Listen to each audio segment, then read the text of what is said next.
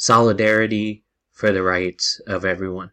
Hi, I'm Dr. Sri Banerjee, epidemiologist, biostatistician, faculty member. And in this segment, I'm going to be going over Human Rights Day, and that happens to be today, December the 10th, 2023, and that marks the 75th anniversary of when the Human Rights Declaration was first signed.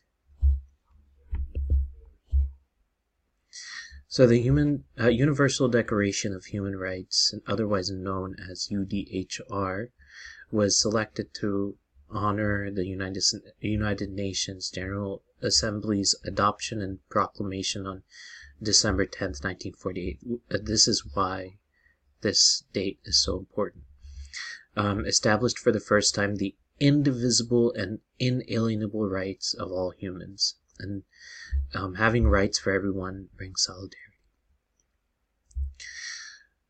So the Universal Declaration shows the way to common values and approaches that can help resolve tensions and create the security and stability that the world craves. And this was stated by the UN Secretary General Antonio Guterres. So in this segment, I'm going to be going over now what is on the website for the United Nations and the Universal Declaration of Human Rights, the one we're celebrating today. Wanted to start this segment by showing you all the faces to demonstrate that every human being counts and every human being is entitled to certain inalienable rights. So this is the 75th anniversary, and this landmark document enshrines the inalienable rights that everyone is entitled to as a human being, regardless of race, color, religion, sex, language, political or other opinion, national or social origin, property, birth, or other status.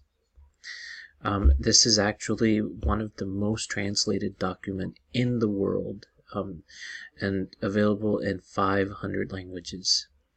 So in the decades since the adoption, human rights have become more recognized, and that's going wonderfully. Now, thinking about the UDHR, the Universal Declaration of Human Rights, they've served as the foundation and pillars for human rights protection, especially among the vulnerable populations with disabilities, indigenous peoples, and migrants.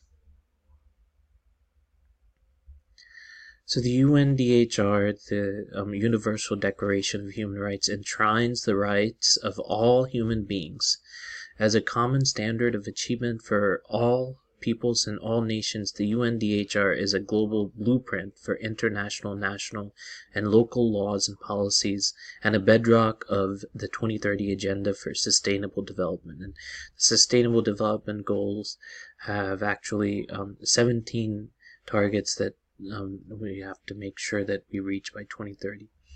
The Universal Declaration of Human Rights has inspired many struggles for stronger human rights protection and help them to be more recognized. Whatever and wherever humanity's values are abandoned, we are all at greater risk. The solutions to today's greatest crises are rooted in human rights. We need to stand up for our rights and those of others. We need, finally, an economy that invests in human rights and works for everyone. Renew the social contract with the government. So I encourage you to go through this website, un.org/en/observances, and under that you can go in the menu and find Human Rights Day. I hope this has provided you with some insight about the celebration of today. Thank you for listening.